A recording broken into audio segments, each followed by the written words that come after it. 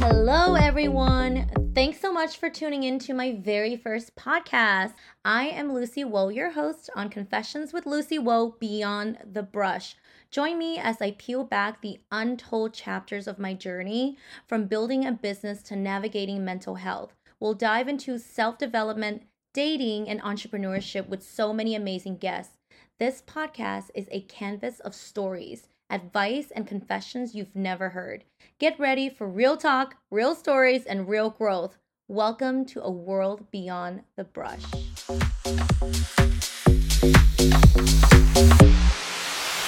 Hello, everyone. Welcome back to our second episode, Confessions with Lucy Wo Beyond the Brush.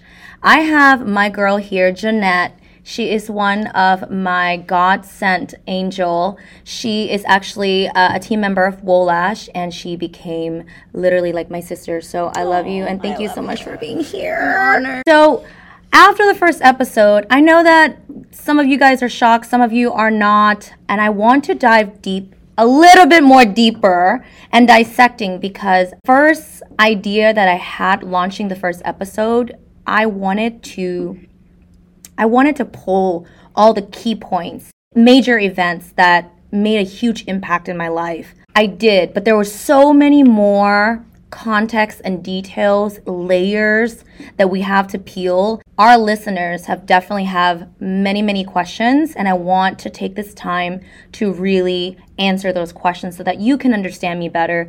And hopefully, some of the things that you hear that I go through, you're able to see some of maybe the childhood or the parental, the way that we were all raised, cultural differences or maybe similarities that you can reflect on how you grew up, ultimately leading to why we do the things we do now as an adult. And I'm going to bring a therapist in the next episode. I'm so excited. Yeah, so let's get started. Janette, you want to introduce the world about who you are? What you do? What's your favorite thing in the entire world? Orcas. Okay, go ahead. Go ahead. Hi, everyone. I'm Janette. Let's see a little bit about me. I am working at Wolash now, and I absolutely have a passion for lashes, and I have an obsession with orcas. A lot of my clients know about that. She said orcas. Like the killer whale. Mm-hmm. But I am so excited to be here today. Thank you so much. And yeah, let's get started. Okay, first question. Alrighty, so a lot of our viewers want to know, what is your current relationship with your dad? So if you guys haven't tuned in on the first episode, please tune in. Currently, my relationship with my dad is wonderful. Everybody's opinion of wonderful is different. So I think that we have the stability in our relationship where there is no resentment, because I did the work of understanding myself, and I did the work of giving him grace as a human being. We are in a really good place. One thing that I've learned in the past is that I was comparing my friends' relationships with their parents to what I have, and I would be jealous, resentful, and then as I go through the journey of healing myself, I became even more resentful, because I'm like, what the hell? It's not my responsibility to fix myself, but here I am, and it's your fault because you're my dad. Now I'm in such a good place that I understand, and I have so much love and so much grace. Also a cultural thing as well from our country.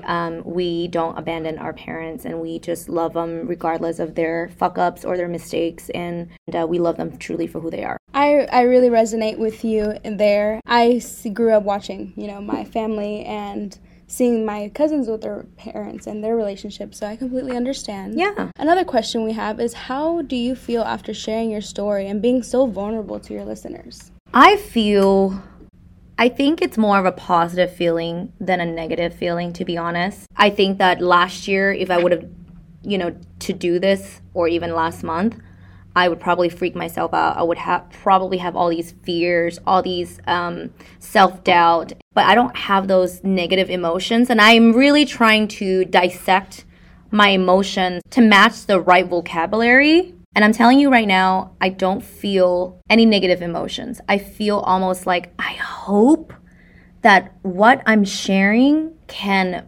create a positive outlet for women and for people. And I hope that my vulnerability make people trust people more or retrust them. I hope that they understand and have more empathy for others, because not everybody are as open as me to want to share their stories, but everybody has, their own stories that makes up who they are. Definitely. And we really appreciate you sharing your story, because I can personally say it's been very impactful in my life. Oh, thank you. So another question we had is, why couldn't your mother come to the States with you? So my grandfather, when he registered my dad, which is his son, it was before he was married, and he didn't know that my dad was married because he was in the U.S. Apparently no one gave him that news. So, my mom didn't get a chance to go because it was only under his name, and he filed him as a single, the status as single. But since I'm his daughter, I automatically grandfathered in the green card. Oh, okay. Yeah. Wow. Did not know that. Mm-hmm. Was your stepdad abusive growing up? No. So the craziest thing, I have never, ever seen them get physical. They would fight like any other couples. They would scream at each other in different rooms. But that was the worst thing I saw. And that's why it was shocking, obviously, finding out that it was a murder-suicide. I know a lot of people were wondering if I had any abuse growing up with my stepdad. I actually didn't. Wow. Yeah. Thank you for sharing. Another question we have is, do you still have the letters? The letters from my godmother pretending to be my mom. No, I do not. My grandmother threw them away. Oh, wow. Yeah. How do you feel about that? It's not for me to feel any resentment and hatred anymore. And all these angry emotions that I feel towards her were keeping me so captive. I felt like a prisoner, to be honest. And I was like, I don't want to hate her. I don't want to go into that door every single time I think about the sadness that I went through. I just want to hey, this is a part of my story, and I just want to read it like a book without having any kind of negative connotation or emotions towards my grandma. How did you get there? Therapy. Oh, I believe you there. Yeah, so therapy... And it doesn't take overnight. People think they're going to go see a therapist for, one session and think shit is going to change. No, it's like years, months. It's not only going to therapy, it's taking what you learn and apply it and reapply it and reapply it. And the reason why people should not stop going to see a therapist is because there's so many different contexts in life that just happens, and there's so many incidents that will happen that you're going to need to have someone to talk to, number one. Number two, you don't have it figured out. You have the tools, and it's really nice to cope, but for someone with a lot of trauma and that what I went through, I felt like I just need that continue. Let's say, I'm in another relationship. This person may trigger me in a different way, or I have a new employee, or, something, life happens, in whatever context it is, I'm going to need those tools to help. For sure. Yeah. Yeah, we're constantly evolving and absolutely learning more about ourselves every day. Yeah. Yeah. Bringing it back to your grandma, why does your grandma have resentment towards your mom? So this is a cultural thing. My grandmother is half Chinese. My mom is half Chinese. My dad is half Chinese, which makes me half Thai and half Chinese. Chinese culture, they are very big into the skin color. They don't like dark because it does not represent prosperity. It doesn't represent wealth. It represents working in the rice farm. It represents peasants. It represents poor. My dad's side of the family are very light. They have tall bridge of the nose, which is a really big thing in Asia. My mom was the opposite. She was like 4'9", 4'10", tiny, short, and she was dark. And I look identical to my mom, like identical. She resented how she looked. And then when they got a divorce, my mom was still asking my dad for money for me, for the baby, while she already has a boyfriend. And when he didn't have money, he would call his mom, which is my grandma, and she's like, well, if she has a guy already there in her roof, then he should be able to take care of me. So there's just, honestly, maybe there's more layers than that, but for what I know and what I'm able to see, it's just based on that. And then obviously she, throughout the years that I've lived with her, she has a lot of opinion about those things as well. Another question we had is, did you come straight to Houston? I did not. I actually lived in Maine for 5 years, and then I lived in Dallas for 15 all the way through 20, and then I moved from Dallas to Houston. I did not know that. Mm-hmm. Do you still have resentment towards your family for lying to you all those years? You know, I don't anymore because we never talked about it. Not saying that it has all been released. Oh, like everything is forgiven and everything is light. No, I don't feel that either. I just feel like they're not in a mental or emotional capacity to even analyze what happened to me. If I know someone can't love me more than what they can love me, or try to understand me more than what they can understand me they've reached their maximum capacity of emotional intelligence, why would I be captive of those resentment? You know, like it just doesn't make sense. Yeah. So no, and they mean well, and they've done so much for me, and I'm gonna dive into the positivity and the things that they have done for me above and beyond as well, growing up, taking me in, and my dad, and taking care of, you know, my health. And even after I moved out, like I got sick, my aunt flew in, and, you know, we're still a really tight-knit family. I just don't think that we were ever taught to dissect our emotions or even understand ourselves in an emotional way. I think a lot of us can resonate to that. Yeah.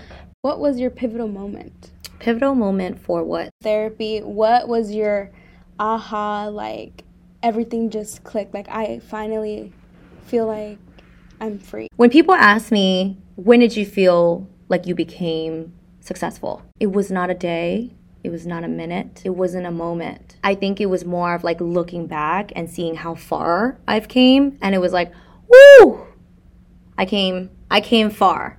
And I think that's just, I'll take that more than just like a pivotal moment. You know, because I'm still learning. I still have my triggers. I still have this and that. And so it hasn't been a pivotal moment for me yet. It's been a constant work daily, getting to know myself. And now, yes, where I am now, looking back, I'm like, oh, there's so many small, tiny little pivotal moments. Going through a negative experience, but not having the normal triggers or reactions that I normally do. And that was just like small little wins. I think life is about appreciating the small little wins. Amen. So going into business, what other businesses did you open? I actually used to do music, y'all. What? I used to sing. Hey, a lot of y'all don't know this, but Lucy has a voice. You guys, I thought I had a voice. I really believed in myself. I used to sing. I was known as like Miss Lucy. I think I've taken a lot of music videos down. I did music for a while, and I love being creative. If I had all the money in the world, one of the things that I would do as a hobby would write songs. I think I'm like really, I just love music. I love being in the energy of like in the studio and you're just vibing and the beat and the bass and everything is just bumping, and it was such a great momentum. So I did music, and then I opened a men's underwear line. I know I talked a little bit about the last episode. And then I created a pregnancy pillow. Oh, wow. Yeah. So I taught myself how to sew on YouTube because the boss that I was working for at the time, I loved her and she was pregnant and I didn't know what to get her, but I love like sentimental gift. So I told myself that I was gonna sew a pregnancy pillow for her. I just went to buy the small little cheap machine and I actually liked it and I thought it was easy and I thought I could make money off of it.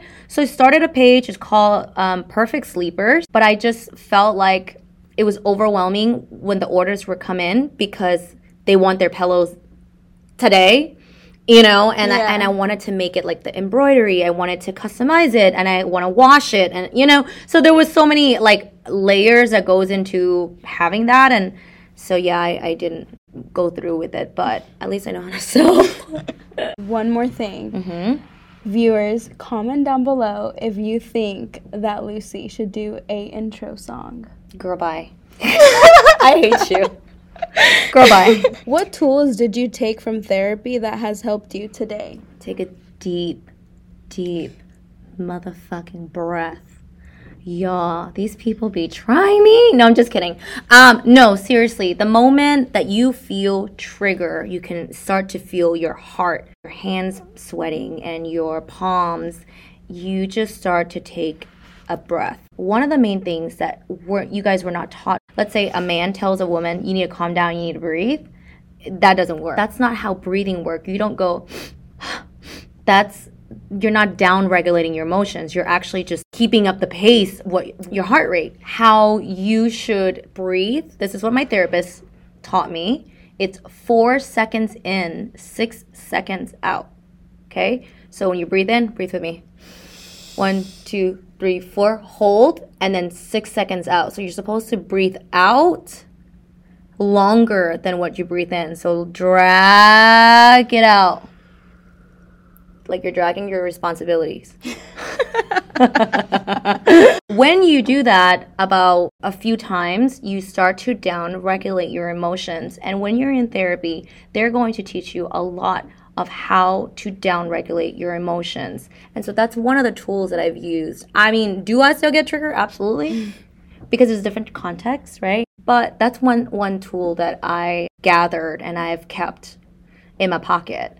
Another tool is having empathy for people. You know, sometimes we forget when a Karen's being a Karen, HEB, or someone is throwing a tantrum. You don't know what kind of days they are having, you know, and giving them grace and not matching that energy goes such a long way. Like giving them love, giving them hope. I know it's ugly, and sometimes they may be ugly back. I think that's really important for being a fucking human beings, to be honest. It's having empathy for others at the ugliest time. Because I have sometimes when I'm triggered, and you know that it's normal because we're humans and that's what we automatically do. But having self-awareness and say, you know what, this is not my problem, this is a you problem. Give them empathy, have a great day, and then keep pushing forward. You don't ruin your day. You don't ruin their day even more because their days are already ruined being like that. And so, yeah, those two top things, I feel like that's really important for everybody to practice, including me. Yeah, I definitely agree. Something that we're taught as, I always say that adults should go back to kindergarten. Amen. But what we're taught is killing them with kindness. Yeah. And it's hard. It's easier said than done, you know, but we're on our way. Yeah, I love that. Wow. Okay, our final question is, what was the aha moment you had in therapy about yourself? That I'm not as sane. I thought I was perfect. I thought that I knew everything. I thought that if I'm in this self-development and growth and I want to do this, I'm better than everyone. I'm not. And I've been challenged by my therapist over and over and over again, having to reflect the ugliest truth about myself and realizing that some of the things that I get hurt by has nothing to do with anybody except for myself. And that is what I had to look in the mirror and see the damage that it's in me, and I have to fix that, you know, and unlearning a lot of things about myself. You know, we all grew up insecure and we all grew up, you know, feeling whatever. It can be fear of disloyalty, fear of insecurity, abandonment. It's all very important for you to take a look at yourself and ask, why do I do this? Why did I react this way? Why did I treat someone this way? Or why did I allow someone else to treat me this way? Being very reflective, and I totally agree. Going back to kindergarten, I absolutely agree, because one of the things that I use on myself is I give myself gold star every day. Yes. Because it's like, did I do a good job? Was I a good human being? Did I eat healthy? Did I do all of these? And check. Those are just the most basic thing that we were taught in kindergarten. But as an adult, we don't rate ourselves. How we grow. We don't analyze our mistakes enough to be able to look and grow. That's where we grow. It's looking ourselves in the mirror and seeing the ugly truth of what needs to be done, what needs to be worked on, what needs to be better, and then do better the next day. You know, I think that's really important. I really appreciate Janette for being here. Thank you so much. I don't think that I could do this on my own, answering my questions and then asking my own questions. So thank you for being here. I really appreciate it, and I love you. My listeners, thank you so much for tuning in. I'm super excited to continue to share this journey with you all. Also, you know, giving you the tools, bits and pieces as we ride along this journey of life. And if you have any questions or concern or want, you know, any topic of discussions or confessions, please email us at confessionswithlucy@gmail.com. And I love to answer all the questions. For now, thank you for tuning in. You guys have a wonderful motherfucking day. Bye. One take wonders?